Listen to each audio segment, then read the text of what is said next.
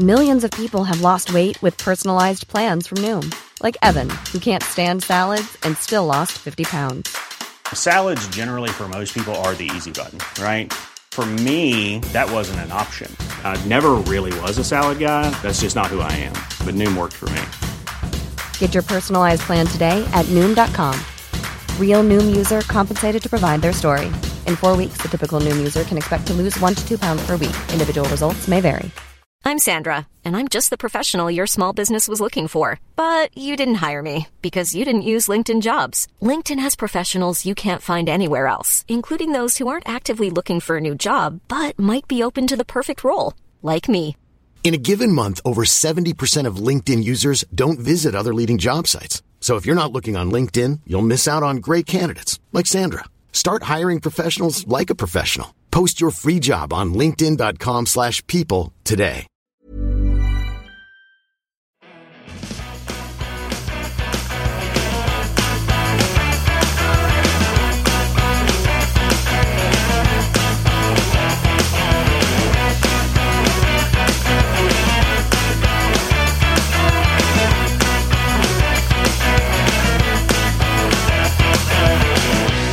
Hello, everyone, and welcome to Kilowatt. My name is Bodie, and I am your host, and this is my morning voice. It's like 8:30 in the morning, and this is still what it sounds like. You know, sometimes, because I really don't like the sound of my own voice, but I don't mind my morning voice. And there are times when I'm like, I should take up smoking to get a more gravelly voice. But I'm not going to, because, you know, I don't want to die of cancer, and I almost certainly will, just because of my occupation. So I'm not interested in adding more cancer on top of the cancer I'm already probably going to get. So anyway, on that cheery note, last week I talked about new show art, and I talked up Allison's podcast art, and I was like, we're going to have it on for the next couple of weeks. And then I did something wrong, and it's not displaying, her art wasn't displaying on people's podcast catchers, whatever they're called, podcast players. So I think I've made some changes. Everybody should get the new art. So sorry about that. All right. On this week's episode, we have lots of news. Like, as of yesterday, we had 21 articles that I had already written up, and I even added a few more today. So it's going to be a big, huge news day. And then we're going to listen to parts of the Fisker earnings call. Now, full disclosure, I own 10 shares of Fisker because they were really cheap, and I was like, why not? So, you know, my financial interest in Fisker is about $130, just so you know. But I really like this company. I've said it before. I think they're a really cool company. So yesterday I had some time on my hands because there were folks here installing like insulation and ceiling ductwork and doing some repairs on the house, and couldn't really record because they were making a lot of noise. But I was like, you know what? I'm going to listen to that earnings call. But I had no intention of actually putting it into the show. And then just as I'm sitting down to eat breakfast and to listen to the earnings call, I get an email from Chip from Florida, and Chip's like, hey, here's a really good article on some of the things that were talked about in the Fisker earnings call. And that set me over the top. I was like, okay, we're going to add the Fisker earnings call to this week's show. But I'm doing things a little different. Like, Tesla gets a whole show dedicated to it. Companies like Lucid and Rivian and Fisker, you're just going to get little bits and pieces that I find to be interesting. And maybe that's what I should do with Tesla too. But I think all of Tesla's earnings calls are interesting. I think a little bit of Lucid and Rivian's calls are interesting because they really stay on message.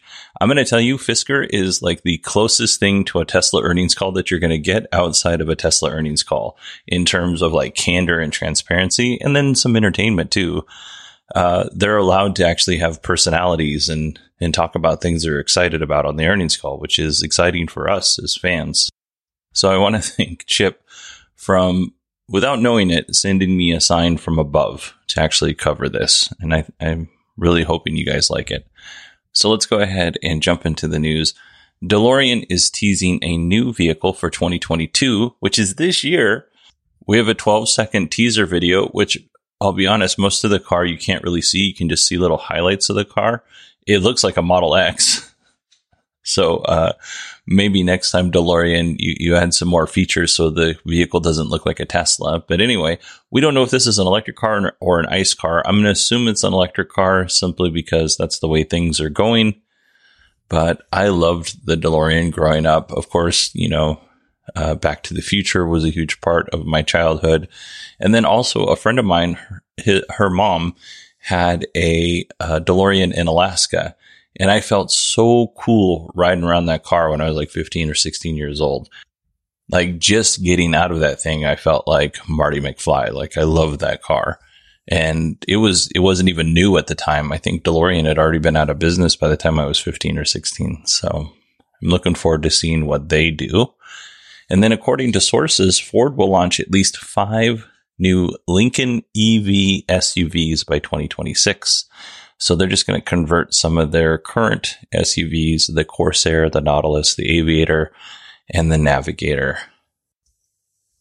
Another thing Ford is doing that's cool, also just kind of piling on what Tesla's already doing, is they're going to team with State Farm to offer a Tesla-like insurance program. And you know what? I'm kind of into that. Like, my wife and I pay about $1,300 a year for car insurance for 2 vehicles. One's 10 years old and the other one's like 5 years old at this point. They're both paid off and we still pay $1,200 a month or $1,200 a year. Sorry. We don't really drive that far. Like I drive the furthest to go to work and I only go to work like once, maybe 1.5 times a week on average, just because the way my schedule works. And my wife works really close to where we live, so we're not really driving that much. On occasion, we'll take a road trip. But beyond that, like our average outing to like Costco is like a 5-mile round trip from where I live. So I don't know that I'm getting the most out of my insurance money. If we can come up with new and innovative ways to like bring that number down, that would make me very happy. Now, I know that there are insurance companies out there that want to put an app on your cell phone and track how you drive. Here's the problem with that in terms, for me, is I drive a fire truck or I'm riding in a fire truck, depending on what position I'm in that day. But normally I drive. We don't drive fire trucks like you would drive your car. Like there's a lot of, hard stops. There's a lot of swerving. There's a lot of speeding. Like if I actually installed one of these apps on my phone, after a while, I might be told, hey, we're not going to insure you anymore, or I'm just going to pay an astronomical rate. Like normally I'm a very vanilla driver. So I'm open to be tracked in my car. I don't want to be tracked everywhere else, which is none of their business. Anyway, moving on. The Apple, Hyundai, and Kia car deal is off, according to sources, which is a real bummer because honestly, I think Kia and Hyundai are knocking it out of the park and doing some amazing things with EVs, and a partnership with Apple would be pretty amazing, I think. And it would allow us to get a fairly affordable car. Because I'll be honest, when I first heard that Apple was going to build an electric car or was rumored to build an electric car, I figured that was going to be at minimum a $60,000 car. And we don't need another $60,000 car. We need more cars in the, between, I'll say $25,000 and $35,000 range that are actually good and compelling vehicles. And we're going to talk about that later in the show when we talk about the Fisker earnings call. U.S. states have been given the green light to start building a nationwide charging network. So the goal set by the federal government is to have charging stations every 50 miles along interstate highways. Now, the budget for this is $5 billion over the next 5 years, which is pretty decent chunk of change. These aren't all going to be new chargers. Like, let's just say if there are already 3 charging stations spaced 50 miles apart, then they don't necessarily have to build new stations in that area. Some of those stations may require some upgrades and some of the money might go to that. But what this allows for is, basically anxiety-free driving coast to coast. It's designed to help you get over that range anxiety, which I think a lot of people at this point are kind of over, but there still might be some people out there who are nervous about it. This is all a part of the Build Back Better bill. Just kind of more locally here in Arizona, they're estimating that more than 55,000 new sustainable clean tech and EV jobs will be created just in the state of Arizona. Right before I started recording, I was reading through some news just to make sure I hadn't missed anything. And one of the headlines to one of the articles that I was looking at was like Georgia to get about 8,000 new jobs because of the Build Back Better bill or Build Back Better Act. I'm sure there are people out there that can argue that this isn't a good thing and we shouldn't be spending money on this kind of stuff. I personally think it's a good thing as long as, corporations aren't pocketing the money that you're paying for the charging station. So if you stop and you charge somewhere, maybe a portion goes to a corporation, but a portion also goes back to the federal government to pay the federal government back for building out that infrastructure. Or it's free because we paid for it with our tax dollars. I don't think we should be building charging stations and then allowing corporations to reap 100% of those benefits. I don't know if you've noticed, but I am very opinionated today, which I'm typically not. So do you not like my opinions? Sorry. I woke up at 4:00 this morning and I'm feeling very froggy. Let's move on to Faraday Future. Faraday Future will partner with Myung Shin. I hope I said that right. It's a Korean name and I almost certainly butchered it. But anyway, they're going to partner with that company to manufacture the FF81 EV. If you're not familiar with Faraday Future, they were the other EV startup. Like when Tesla was building the Model S and just getting the Model S out the door, Faraday Future was just starting their company in 2014. Now, before I get a bunch of emails saying, well, actually, the Model S came out in 2012. You know, my nerdy voice isn't that different from my regular voice, but you're correct. It did come out in 2012, but they were building like 15 to 30 cars a week. They didn't really start mass producing these vehicles. Like when I say mass producing, I'm saying 1,000 cars a week until 2015. But back to Faraday Future. When I first started this podcast, it was basically Tesla and Faraday Future news. A little bit later, there was some Lucid Motors news, but there wasn't a whole lot of EV news. Like it was hard to fill 20 minutes for this show. Everybody was coming out with an electric vehicle in 2020. Obviously, that didn't work out. Faraday Future was no exception. Like they had lots of plans. They were going to build a big plant in Las Vegas, and that kind of fell through. They were moving dirt around and everything. They had a big presentation at CES where they talked about all of the technology that went into their car. And I believe there's probably a lot of technology into that car. And the car was driving itself through a parking lot, and then it hit another vehicle during the presentation. These things happen. I'm just saying, luck has not been on Faraday Future's side. They've almost got out of business so many times that I'm shocked that they're still in business. So they're going to start building this FF81 in South Korea. They're actually already currently scheduled to deliver the FF91 in the third quarter of 2022, so relatively soon. So given the brief and very incomplete history lesson I just gave you on this company, plus what you may or may not already know about this company, what do you think the price of the FF91 is going to cost? Well, it is going to start at somewhere around $180,000. A company that has almost failed every step of the way is going to charge around $180,000. And listen, I don't think failure makes you a failure. Like if you continue going as a company, I think that you learn from those things, and failing is good. But this company has not shown me over the years that it knows how to manage their business long term. There's been lots of drama around this company. And if you spend $180,000 and you expect to have support for this car in 5 years, you didn't do your homework. Now, I hope that Faraday Future succeeds, because I do think having more options in the EV market is a great thing. Just be careful. If you have $180,000 laying around and you want to buy an EV, consider a Lucid Motors vehicle or anything else. Rivian is receiving some pushback on their second factory in Rutledge, Georgia, or their soon-to-be second factory in the town near Atlanta. It seems the biggest issue is that residents that live there are mostly, retirees, and it's a really quiet rural community, and that's why they moved there. They don't want the hustle and bustle of a factory town.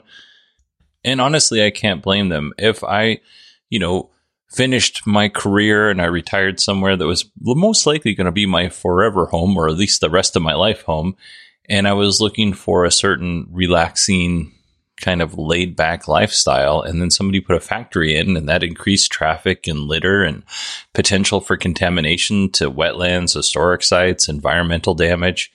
And then on top of that, this county where the factory is going to be built only has a population of 20,000 people. So if Rivian does end up building there, which it sounds like they probably will, they're going to hire over 7,500 employees. So that's quite an impact on the community there, both a positive and a negative impact. And like I said, I can't really blame people for feeling this way. If somebody built a factory just by my house, I'd have some concerns for sure. So I think input from the citizens who live in that area is extremely important. And I'm sure once Rivian has heard their concerns, there'll be concessions on both sides and the factory will still be built. The Volkswagen ID.4 is set to get a major over-the-air update with some added features this summer. So we know this because Herbert Diess took part in a Reddit Ask Me Anything. And one of the questions was, when were the updates coming for the 2021 ID.4 in the United States? And he said this summer. So that's good news for people who own ID.4s in the United States. Some of the features will include plug-in charge, auto hold, and higher capacity onboard charging capabilities. He didn't go into any further details on this, so I'm guessing we'll find out as it gets closer to the summertime. But if you own an ID.4, your car is going to get a whole lot better this summer, according to Herbert Diess. This next story might be the coolest news story that we have this week. And you might be thinking to yourself, well, then why did you put it in this block and you didn't save it for the main story block? And the answer to that is I wasn't really thinking. But I do want to thank Steve for recommending this story. Candela is a Swedish company that manufactures boats. This week, Candela showed off their new hydrofoil Candela C8 flying electric boat. So if you don't know what a hydrofoil is, a hydrofoil as a concept has been around for more than 100 years, and actually Alexander Graham Bell actually holds a patent on this. He wasn't the first to come up with the concept, but he does hold a patent, which I thought was interesting. Hydrofoils are attached to the bottom side of the boat, and they're submerged underneath the water. So they're attached to the hull, and they act kind of like wings. So in the same way that air moves around an airplane's wing to create lift, this same principle happens in water. So this is really cool. And how it works is as the speed of the boat increases, the hull actually lifts out of the water, and the boat is now riding on those hydrofoils, or those wings that are underneath the boat. It's pretty cool. And what the hydrofoil does is it allows the boat to move through the water with less friction. And because of that, it can actually move at greater speeds with less energy. This is because the bow and the body of the boat, they don't have to push all that water around the boat. So there's less of a footprint in the water. It makes it very efficient. And it actually makes the ride of the boat much smoother. It's so smooth that there are people who would normally get seasick, like on a normal boat, have reported that they don't get seasick on the hydrofoil because it's more of a consistent and smoother ride. It minimizes that rolling up and down, side to side motion. So that's cool. The problem is once you're out in the water, and if the water gets choppy, it's likely that the hydrofoil is going to disengage, and you're just gonna have to ride on the water like normal for safety reasons. Obviously, you don't want to be out there high above the water in 10-foot seas. That doesn't work out. But this whole concept of the hydrofoil is perfect for electric boats. The Candela C8 can travel over 50 nautical miles on a 44 kilowatt hour battery, which is about 2 times further than conventional electric speedboats with 300% bigger batteries. That's pretty significant. The C8 will also feature an autopilot feature, or autopilot-like feature, over-the-air updates. It's got a marine bathroom and shower. And if you're not familiar with a marine toilet, those are very interesting. It's got a large sunbed. The cabin is big enough to sleep 2 adults and 2 children. And judging from the videos, it would be a very tight fit in the cabin. It's not very big down there. The conventional marine motor requires maintenance every 100 hours. The CPOD electric motor that the Candela uses requires maintenance after 4,000 hours. So pretty significant. So at this point, I'm going to ask you, what would you pay for this amazing product? Would you pay $90,000? Nah, you're not going to pay $90,000. Would you pay $70,000? Would you? Well, I have a surprise for you. This super cool electric boat will only set you back $329,000 US or 290,000 euros. So it's a steal at twice the price. All right. Let's move on to our Tesla news. Tesla is reportedly looking for a location for their second factory in China. One potential location is the district of Shenyang. Hopefully I'm saying that right. Since this is hearsay and rumor, I'm not going to spend a lot of time on this other than to say it makes sense that Tesla's looking for a new factory. Giga Shanghai is going like gangbusters. In this January 2022, the Model Y outsold the Model 3 by 5-1 in China, which is pretty awesome. And then, of course, Tesla's also looking for additional factory locations in Europe. So I think Elon said this year they're going to be making some announcements. So we're going to see more stories like this as the year goes on. And Model Y, since we're on the subject, Model Y deliveries have officially begun in the UK. And there's going to be a really big mass handover event on February 19th, 2022 in Port Southampton. So pretty cool. The Model Ys being sold in the UK are pretty much the same as the Model Ys being sold here in the United States. The long range gets you 331 miles or 532 kilometers, 0 to 62 in 4.8 seconds, or, 0 to 100 kilometers in 4.8 seconds. Top speed is 135 miles an hour or 217 kilometers an hour. And then the starting price is £54,990. The performance gets you 319 mile range, 513 kilometers, 0 to 60 in 3.5 seconds, 155 miles per hour is the top speed, or 241 kilometers per hour. And that price will start at £64,990. All right, we're going to round out our Model Y news coming back here to the United States. There are lots of new Model Ys being prepped for delivery outside of Giga, Texas. So that's exciting. If I was to buy a Tesla, I would really want it to come from Giga, Texas right now. I just want that structural battery pack and the 4680 battery cells. I don't have a good reason for it other than FOMO. Let's see here. Tesla has signed a 5-year deal with Australia's Liontown Resources for lithium, or it's like a provisional deal. I'll get to that later. Tesla will begin taking delivery of the lithium in 2024. In the first year of the deal, Tesla will purchase 100,000 dry metric tons of lithium. That's just in the first year. And then they'll settle into like a more reasonable 150,000 dry metric tons of lithium a year for the rest of the contract. Now, like I said before, this is kind of like a provisional deal because the deal has not been finalized. And if for some reason Tesla and Liontown Resources can't, finish negotiations by May 30th, 2020, the deal is off completely, which is a weird news story because it's like the news story said they signed this deal. And then when you read further into it, it's like, well, they really didn't because there's some other provisional things that are going on. But I have faith that this deal is going to go through. Elon shed some light on the refreshed Model X delays. Holmars Cadlog on Twitter and Sawyer Merritt, also on Twitter, voiced their concerns that the Model X delays have been pretty bad.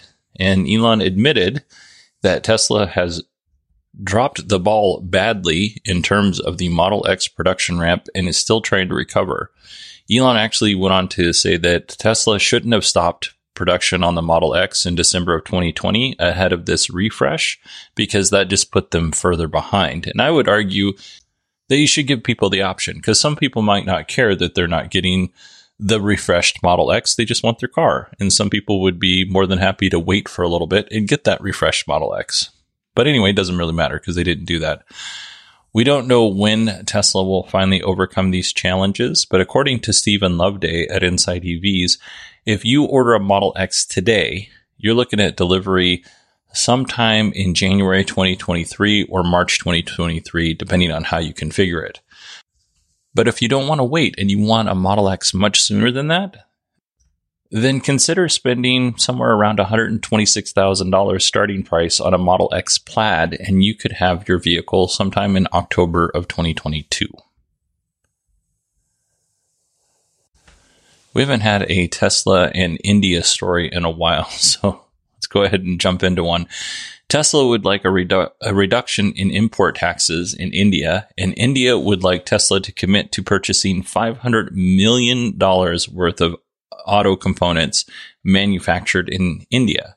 So according to Simon Alvarez of Teslarati, Tesla has already sourced $100 million worth of components from India, which is a pretty significant amount.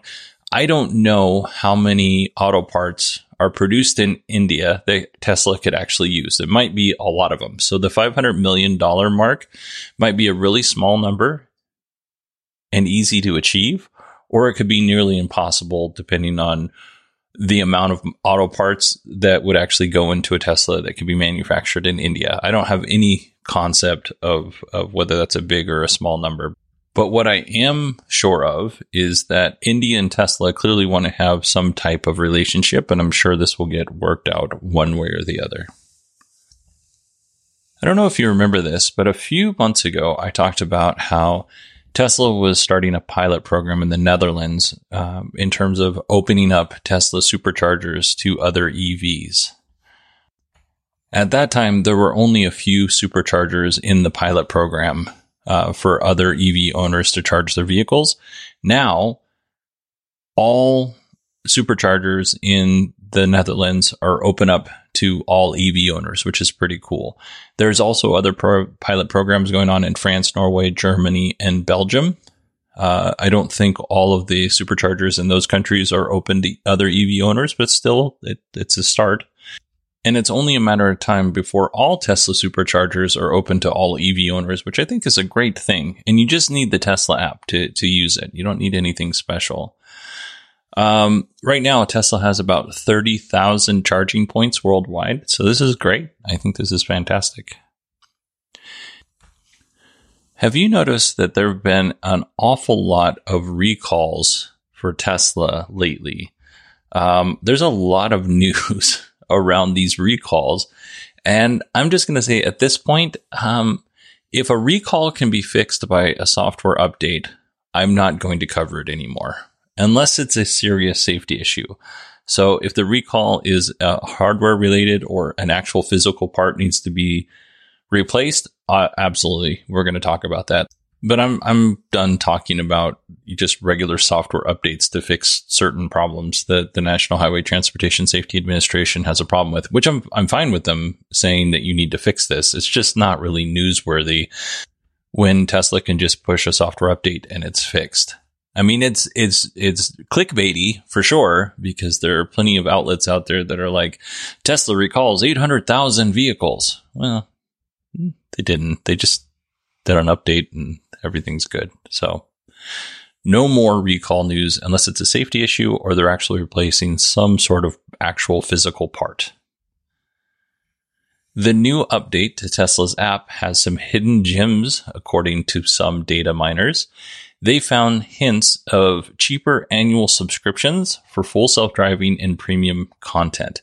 Now, these aren't official announcements. Some nerdy folks dug through the code, and this is what they found. A monthly and annual plan for full self-driving and Premium Connect, which gets you like the traffic and stuff like that for your car, and the ability to listen to internet radio and stuff like that. And there are some hints in that code that if you pay by the year, that your subscription might be a little bit cheaper. We don't know how much cheaper, but it makes sense that if you pay for something up front, you get a little break. Some other cool features are actionable items. So you don't have to be in the app for some of these items to work. So if you receive a notification that your car has reached its desired cabin temperature, for instance, then you can turn the climate controls off without having to go into the app. It just comes up as a notification on your phone, whether that's Android or iPhone. And then if your car starts charging and you don't want it to charge during that time, you'll get a notification, hey, the car has started charging. And you can say, well, no, I don't want it to charge. You can turn that off. And then if you are a Tesla insurance customer, one other cool thing is that you could submit a claim through the app. So I don't know. I don't have a Tesla. I don't have the Tesla app. I don't know if any of these things are currently live or if they're all hidden secret stuff and will show themselves later. But there you go. Elon donated over 5 million shares to charity. So that's about $4.42 billion in stock, US. Pretty significant. And there's a lot of chatter on Twitter that Elon donated all this money to end world hunger. Well, the fact is we don't know what charities or charity Elon donated this money to or the shares to. Elon did say that he would sell Tesla shares if the United Nations World Food Program could describe to him or demonstrate to him how $6 billion could solve world hunger. So we have no idea who he gave the money to. There's lots of people online that are saying that he donated this money to one charity. We have no idea, but I still think it's pretty cool that he donated, $4.5 billion in stock, to charity. And whatever charity he gave that money to, hopefully the vast majority of that money actually goes back into the world and does some good. All right, before we get to the Fisker earnings call, I just want to remind everybody that you can support the show on patreon.com/kilowatt or supportkilowatt.com. And for $1, you get rid of all of the ads. So just a quick reminder. Do with it what you will.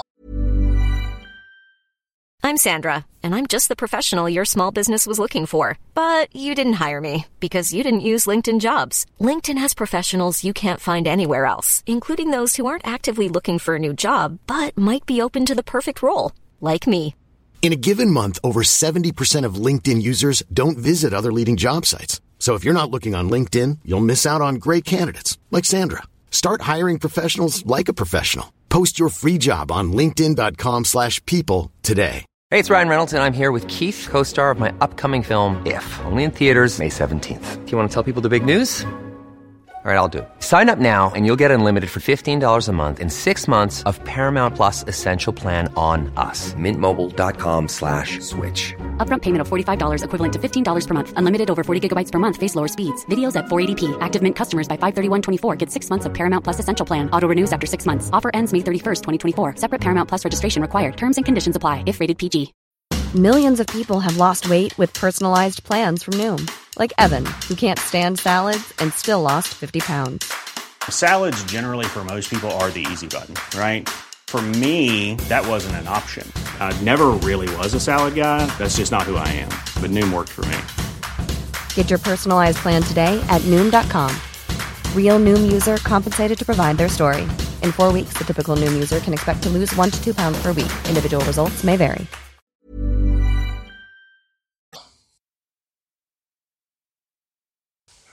All right, let's talk about Fisker. Before we get into the earnings call, we do need to talk about the Fisker Pear.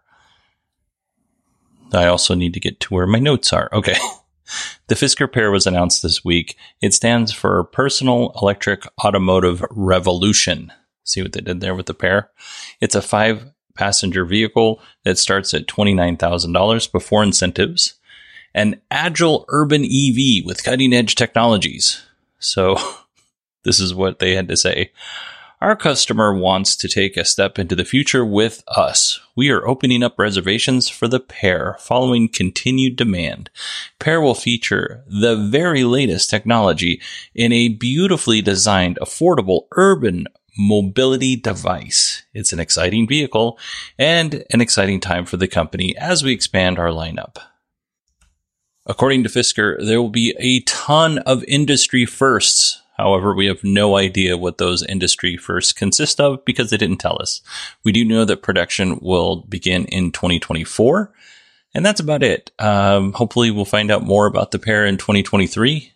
Fisker will talk about this in the earnings call, but they say they want to keep that information quiet because there are so many groundbreaking technologies in this car. They don't want to give their competitors an advantage. So, I don't know. I don't think that. It's fine. It's kind of funny, but whatever. Moving on. That's just silly. Why even announce the car if that's the case? But you can make a reservation for $250. But if you want to purchase 2 pairs, that'll just cost you $350. So pretty good deal.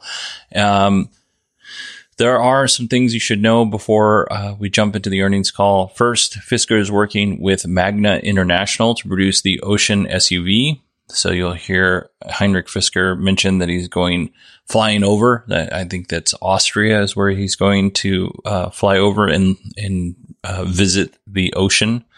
And the Pear will be manufactured by Foxconn here in the United States. I was under the impression that the Ocean would also be built by Foxconn, but I was wrong. So let's go ahead and jump into Heinrich Fisker's opening remarks. Thank you, everyone, for listening in. I think we've got a really exciting earnings call. I'm super excited about it. This year has just been taking off extremely fast. We are still on target with our SOP date of November 17th this year. That hasn't changed. In fact, I'm really excited about flying over next week to actually get into an Ocean and see it come off the prototype line. I've already had a look at some of the first parts that came in.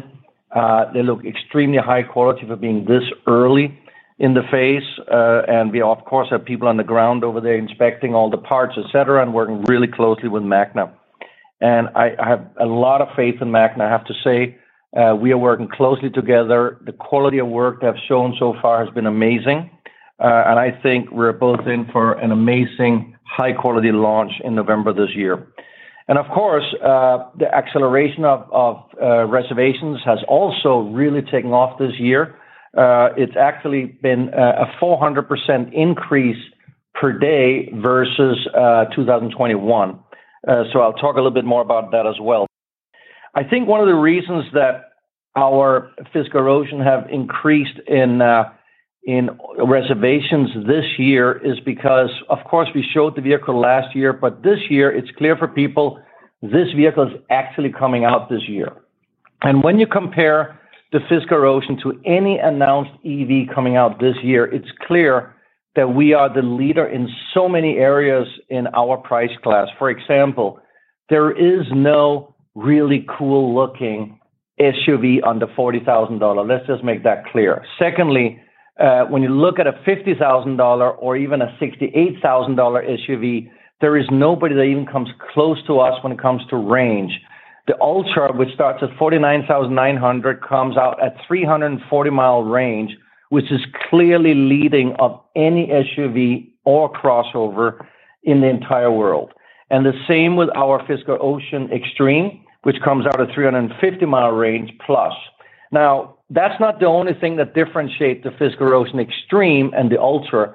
The Extreme are seeing the highest reservation interest, probably because that we have so many industry-leading features. In fact, features that no matter what you would pay, nobody even offer. Even if you go out and try and buy a $400,000 Rolls Royce, you will not have California mode. You will not have, solar roof.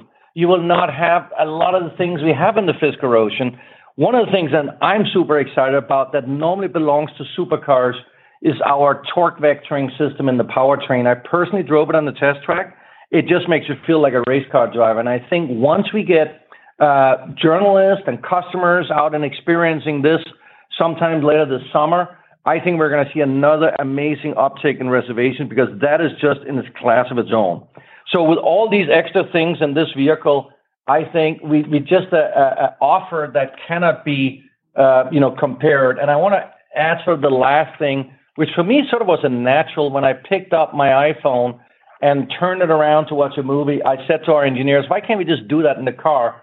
They were grumbling a bit, but finally they said, let's do it. And I have to say our engineering team did it. We have a world's first 17.1-inch rotating screen in the Extreme as standard. Just a push of a button, it rotates. You can sit and watch movies. And it's, by the way, also, I believe, going to be the highest resolution screen in the world, which, again, is something that sets the Ocean apart. Now, we think that, what we can see, we have done, of course, our internal data on our buyers because we interact directly with our customers, we're able to go out and actually do regular surveys to our existing reservation holders. And what we have seen is that they really appreciate some of the features we have in the vehicle, but overall design is number one. And that's something, again, that sets us apart. And of course, if it was easy to design a cool car, I assume that most giant automakers would never have a flop, but they obviously do once in a while, so it's not that easy. So that's something I think we're number one in the world, and we're going to remain that. And then number two is our commitment to ESG and just creating the world's most environmental friendly vehicles. And, the sustainability aspect of our vehicles go beyond the electrification. It's the vegan interiors, the recycled materials, it's the solar roof.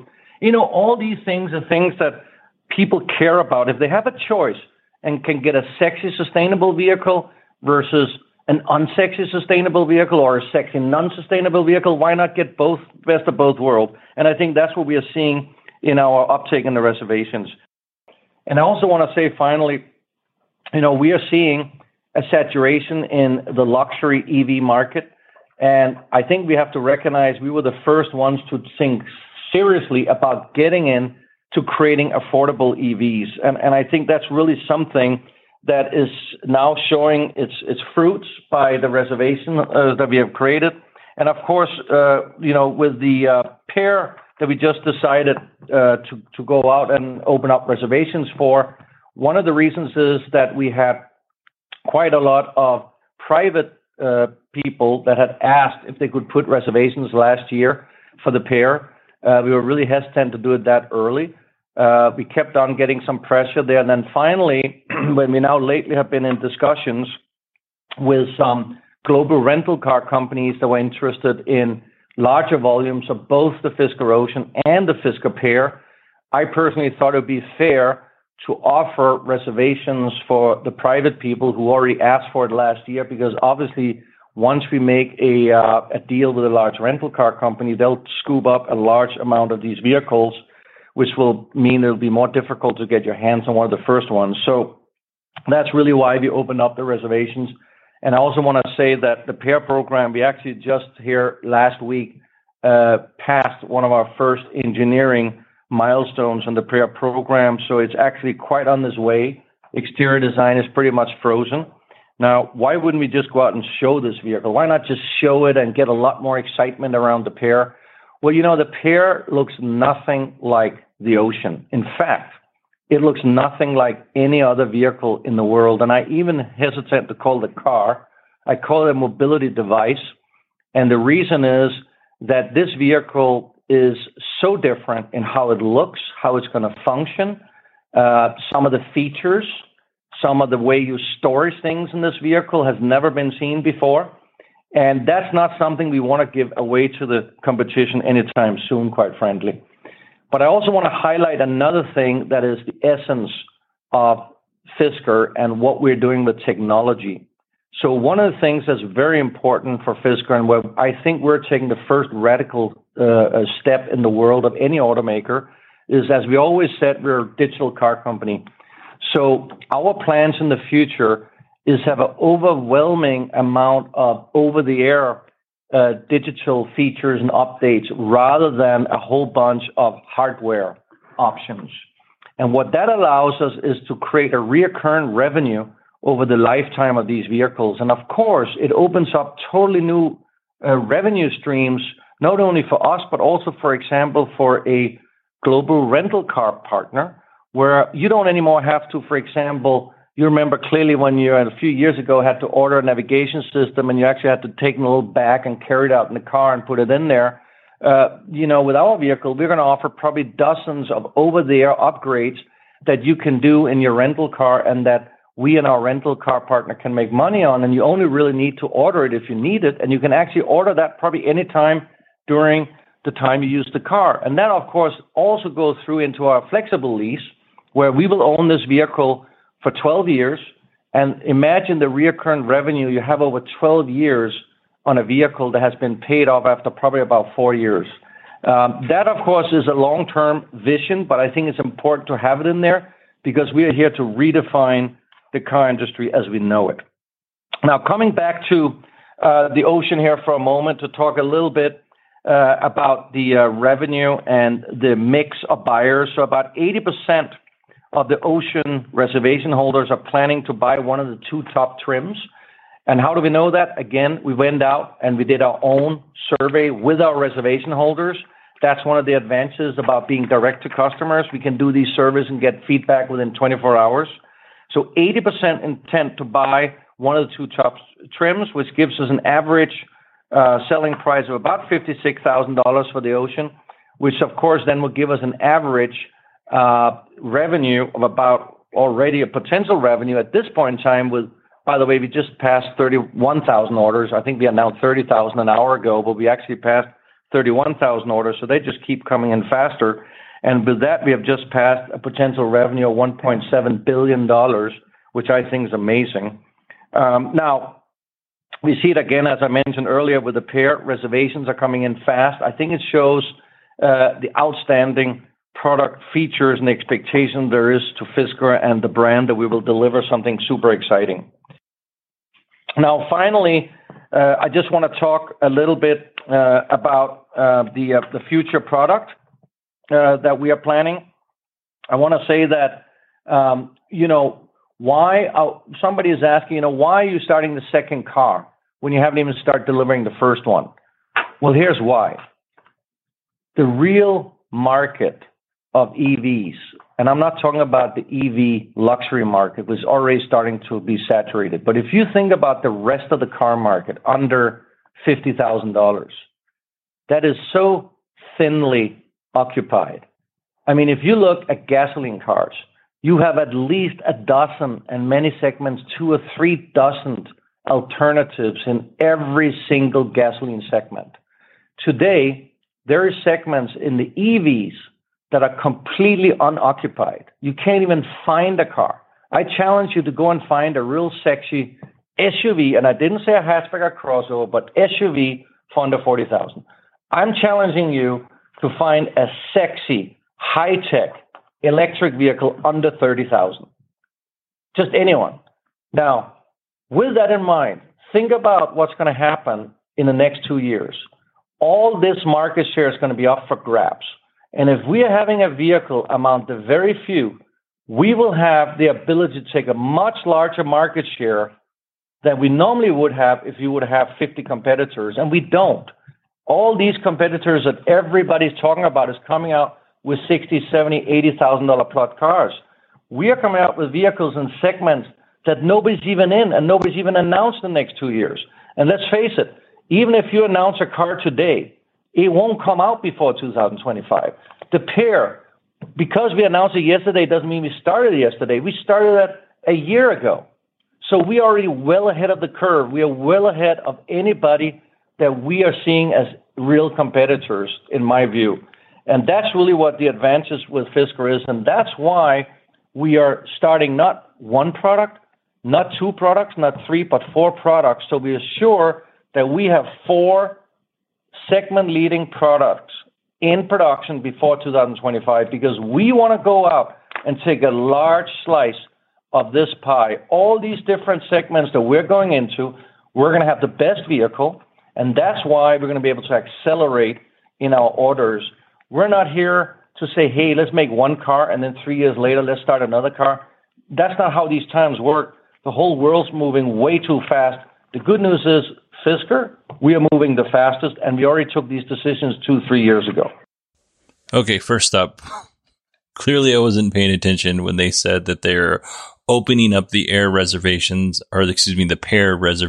because they were also opening it up to like fleets and rental car companies, and they wanted normal people to be able to get an early version of this vehicle. So, ignore what I said before. The Fisker Ocean is on track to launch November 2022. That's awesome. I'm sure it's only going to be a few, but if they're able to get some cars out the door, that'll be great. They're working through chip shortages. I actually took this clip. This clip was over 20 minutes long. I actually shortened it quite a bit to about 12 minutes long. So some of the things I'm going to go over are just some of the things that I did not, that I edited out. So they're working through this chip shortage with their suppliers. They think they're going to be okay. Who knows when it really comes down to it. I do think the Fisker Ocean is going to be a great car. Let's see what happens in November. One of the things is they talk a lot about the industry leading features and, how great this car is going to be and how tech forward they are. Well, until they actually start producing these things at scale and they see what works and what doesn't work on like a mass scale, let's see. There might be a little bit of hubris in there, like Elon with the Model X. One of the things I thought was really cool is you push a button and the middle screen rotates. That's pretty awesome. And they're making lots of promises. One of the other things they cut out was their warranty. So the warranty is 6 years, 60,000 miles on the powertrain, and 10 years, 100,000 miles on the battery. So that's a pretty good warranty. They did. I don't remember if this was in there or not, but they did claim that they were number one in the world on design. And honestly, that is a very bold claim. Heinrich Fisker's had a couple of vehicle companies that have been named various after his last name. They've been named Fisker something or another over the last couple of years or a dozen years or so. Bold claim on the design. I'm sure it's going to be, a pretty cool car, but he makes lots of bold claims, I should say. Lots of big claims, especially about how well they're running the company. These are some of the other things, like I said, I left out. One of the things I really liked, though, was he put an emphasis on affordable cars. And that is important to me. And I've said it over and over and over again on this podcast. Like, I'm not going to be super impressed with the car company until they can release a car that's sub $30,000. And that's just what the Pair is. We'll see if it actually comes in at that price, but still pretty cool. One of the things he talked about was selling options through over-the-air updates. So I'm guessing this is like if you wanted heated seats in the back, well, the hardware is already there. You just go into the app or into the interface in the car and you say, I'm going to spend $200 and now I have heated seats in the back. Whatever.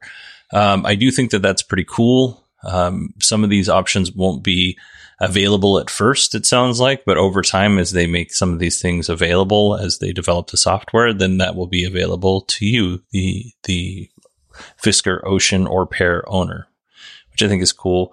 Another interesting thing is the flexible lease. I think is interesting. I think we've talked about that, but basically Fisker owns the car and leases it out to people over 12 years.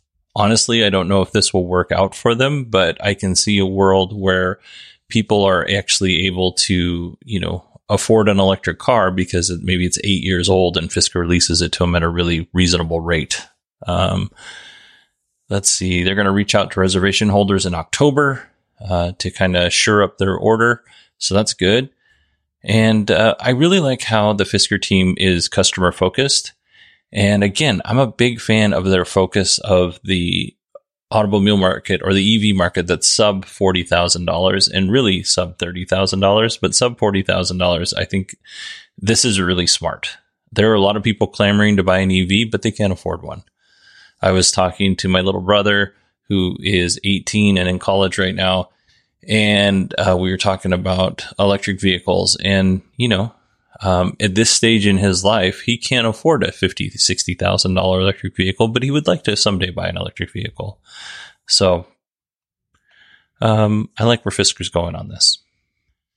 Now, our next presenter, I can't for the life of me remember his name, and I didn't write it down, but he's just going to go into some of the technologies that Fisker has created for their vehicles.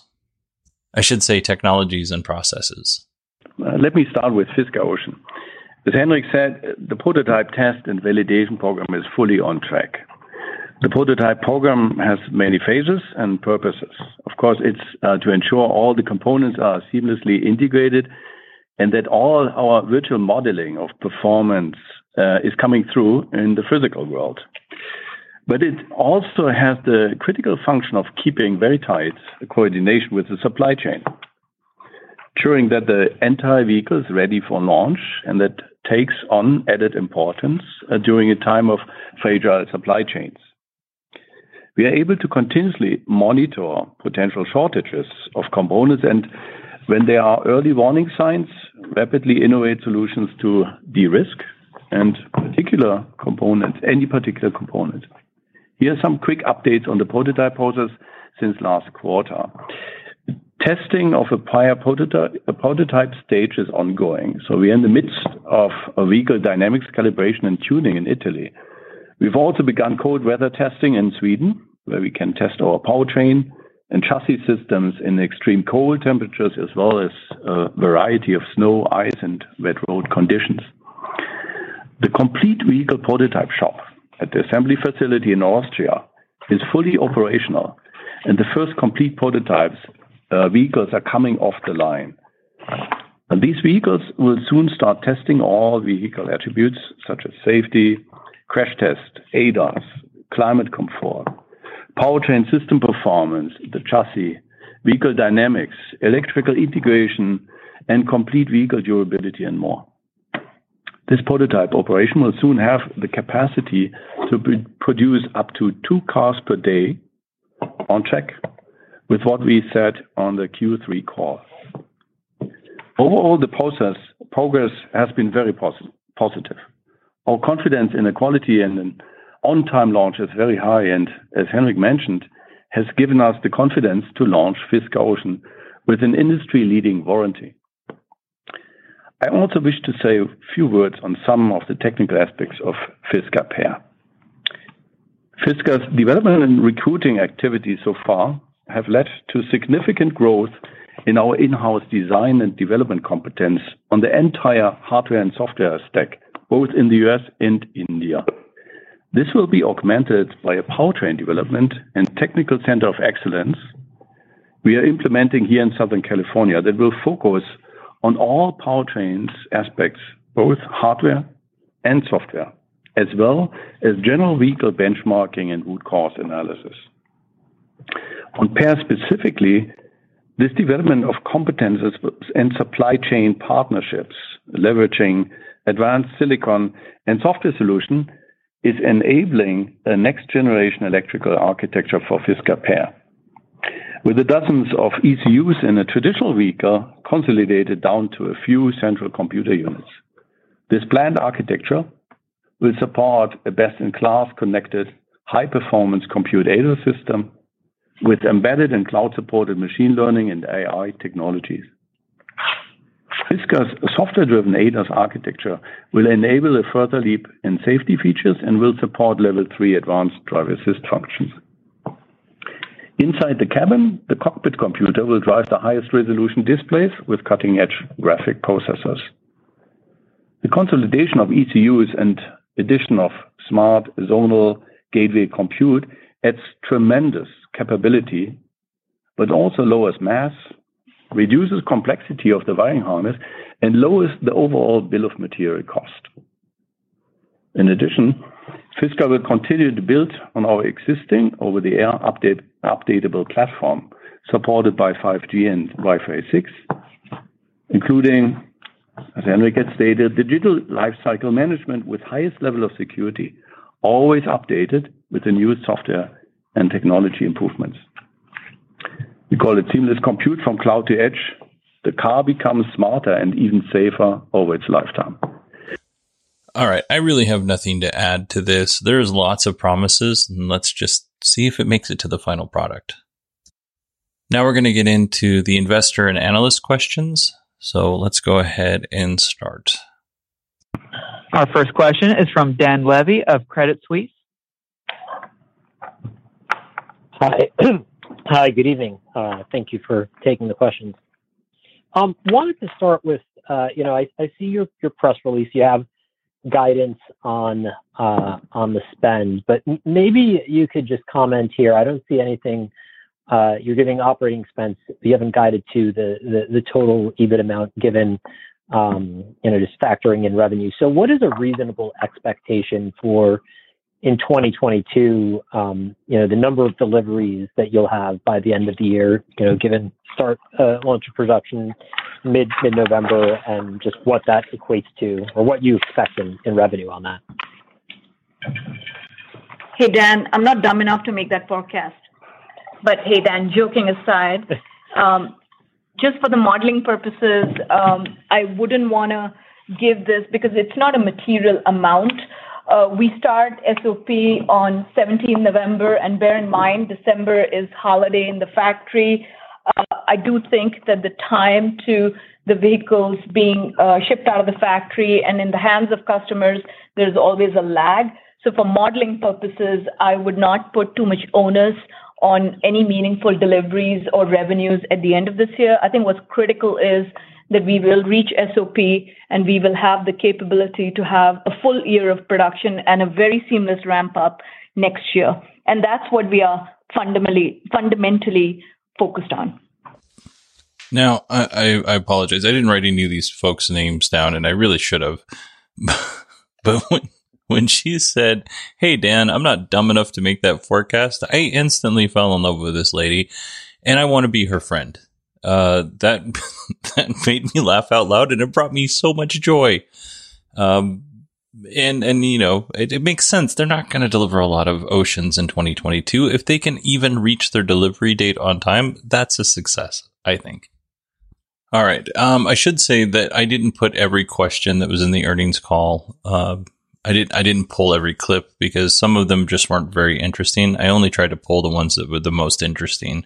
And I'll be honest, "Hey, Dan, I'm not dumb enough to make that forecast" is the best answer, hands down. So now that you know the rest of the earnings call isn't as good as that one answer, let's move on to our next question.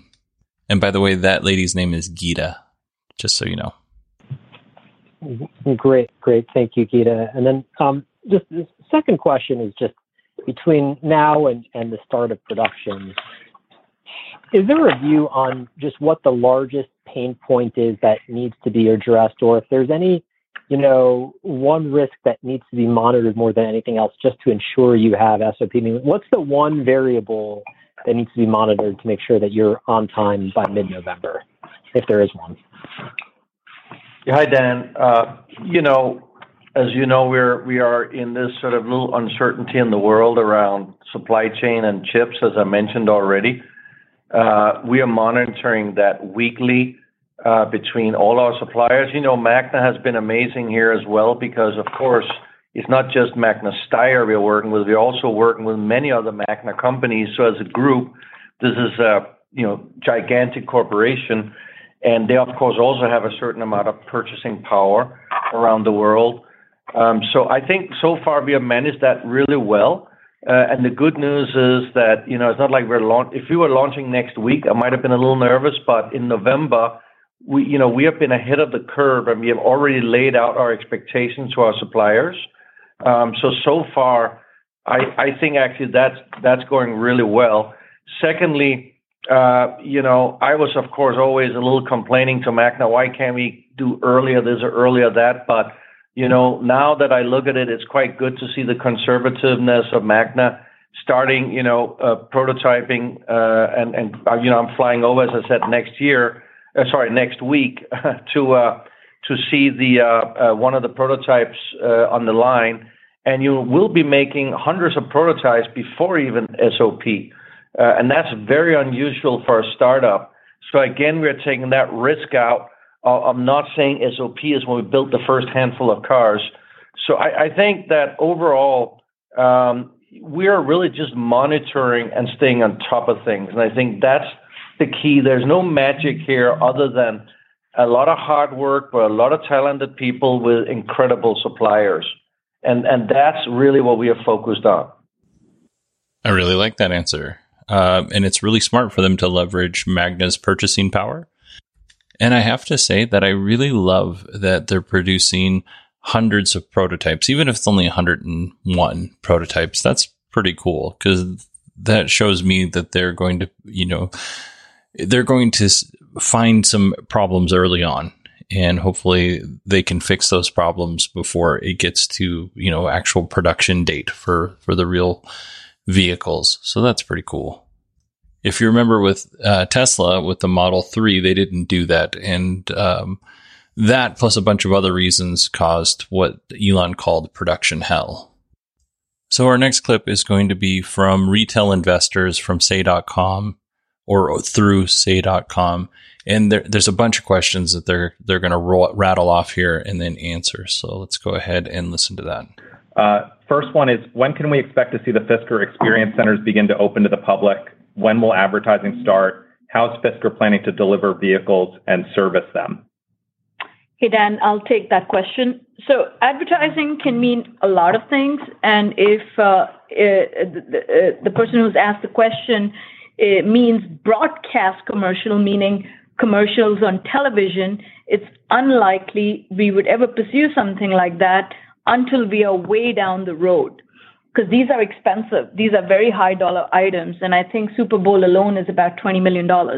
After all, we are sold out well into 2023. The marketing that we've been doing so far is very cost efficient, and it's intended to provide awareness for the brand and the Ocean product. And it includes a direct engagement with our customers. Now, pursuing that and unveiling all the details of Fisker Ocean in November has led to a major increase in demand and brand awareness, as you can see in our reservation numbers. On the experience side, we do expect to have 2 flagship experience centers, one here in LA and one in Munich this summer, and with more to come. We are developing plans in-house for very cost-effective, customer-centric concepts that take care of test drives, experiences, and vehicle deliveries, which are now in process.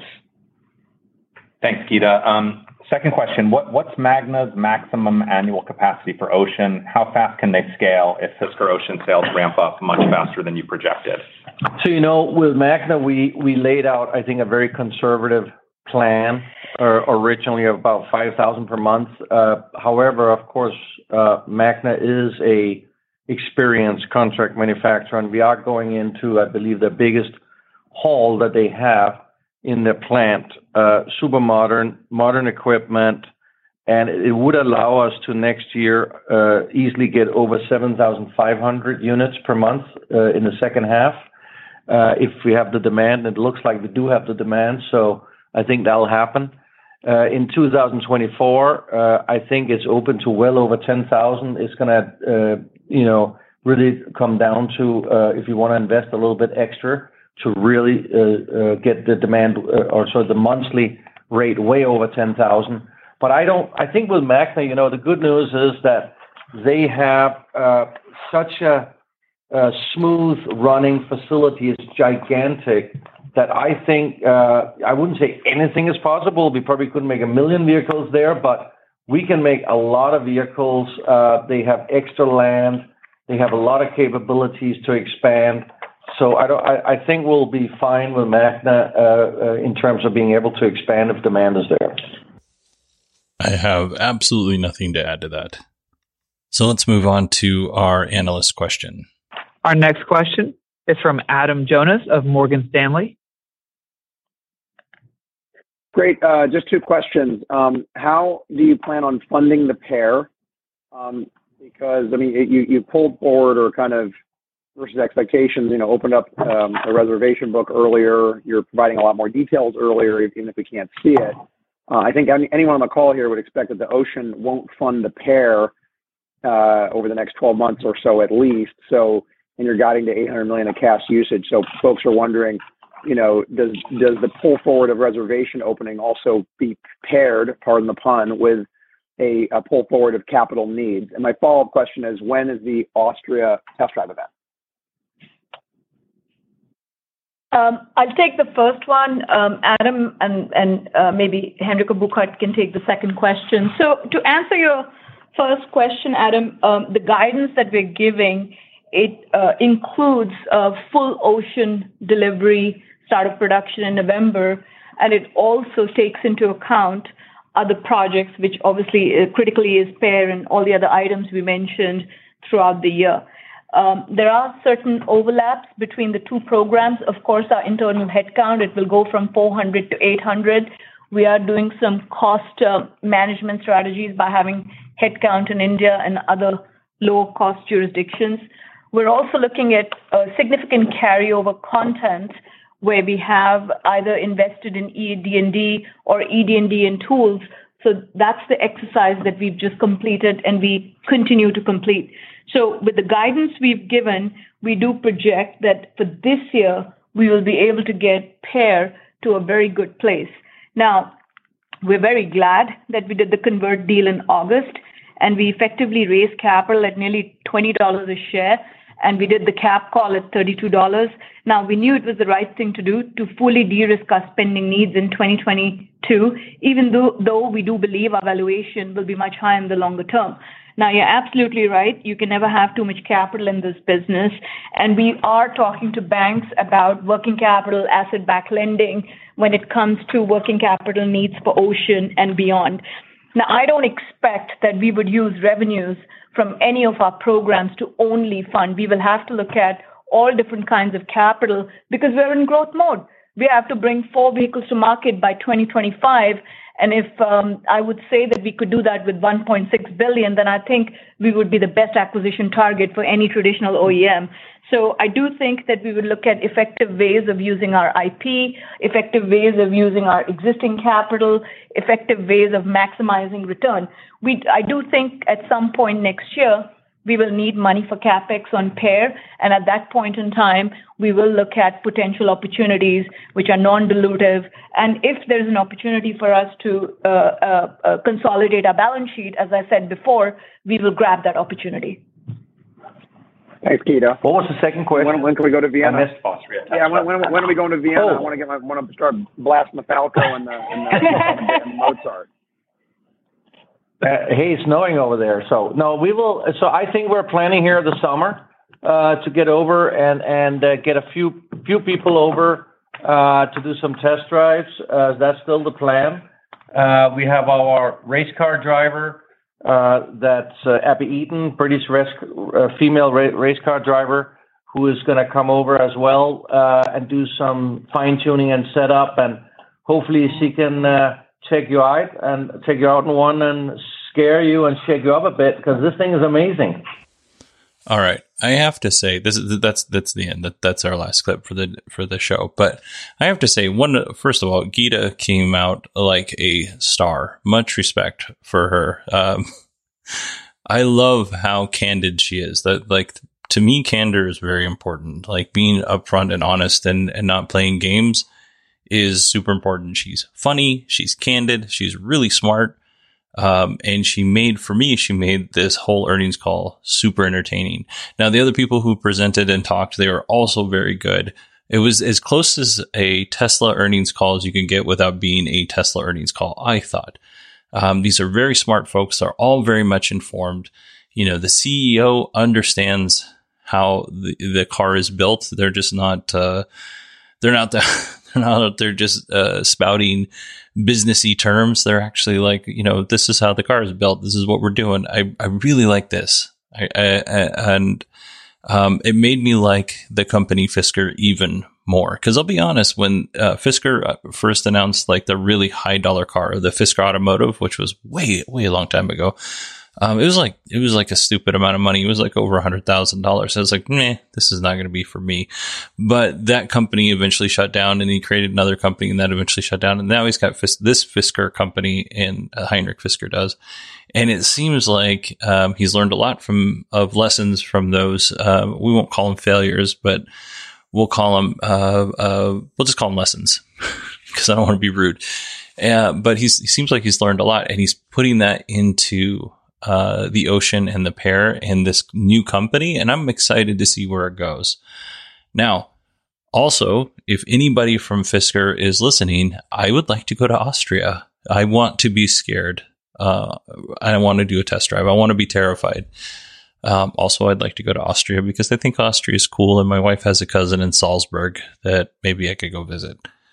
So, Heinrich, when you hear this, please shoot me an email, Bodie, Bodie, at 918digital.com. You can also follow me on Twitter, Heinrich, at 918digital, if you are so inclined. And if you have $1 burning a hole in your pocket, go to supportkilowatt.com or patreon.com/kilowatt and pledge $1, and you won't have to listen to the show with ads. All right. Now that I'm done talking to Heinrich and nobody else, thank you, everybody, for listening to this. I know it was a long episode. I hope you enjoyed it. I really enjoyed putting it together. It was most of my Friday and Thursday putting this thing together. So it was a lot of effort, but it was also a lot of fun. So I really thank you very much for making it to the end. Also, email me if you would like to win a Rivian tumbler. Bodie, Bodie, at 918digital. All right, everybody. Thank you so much for listening. Have a wonderful day and week.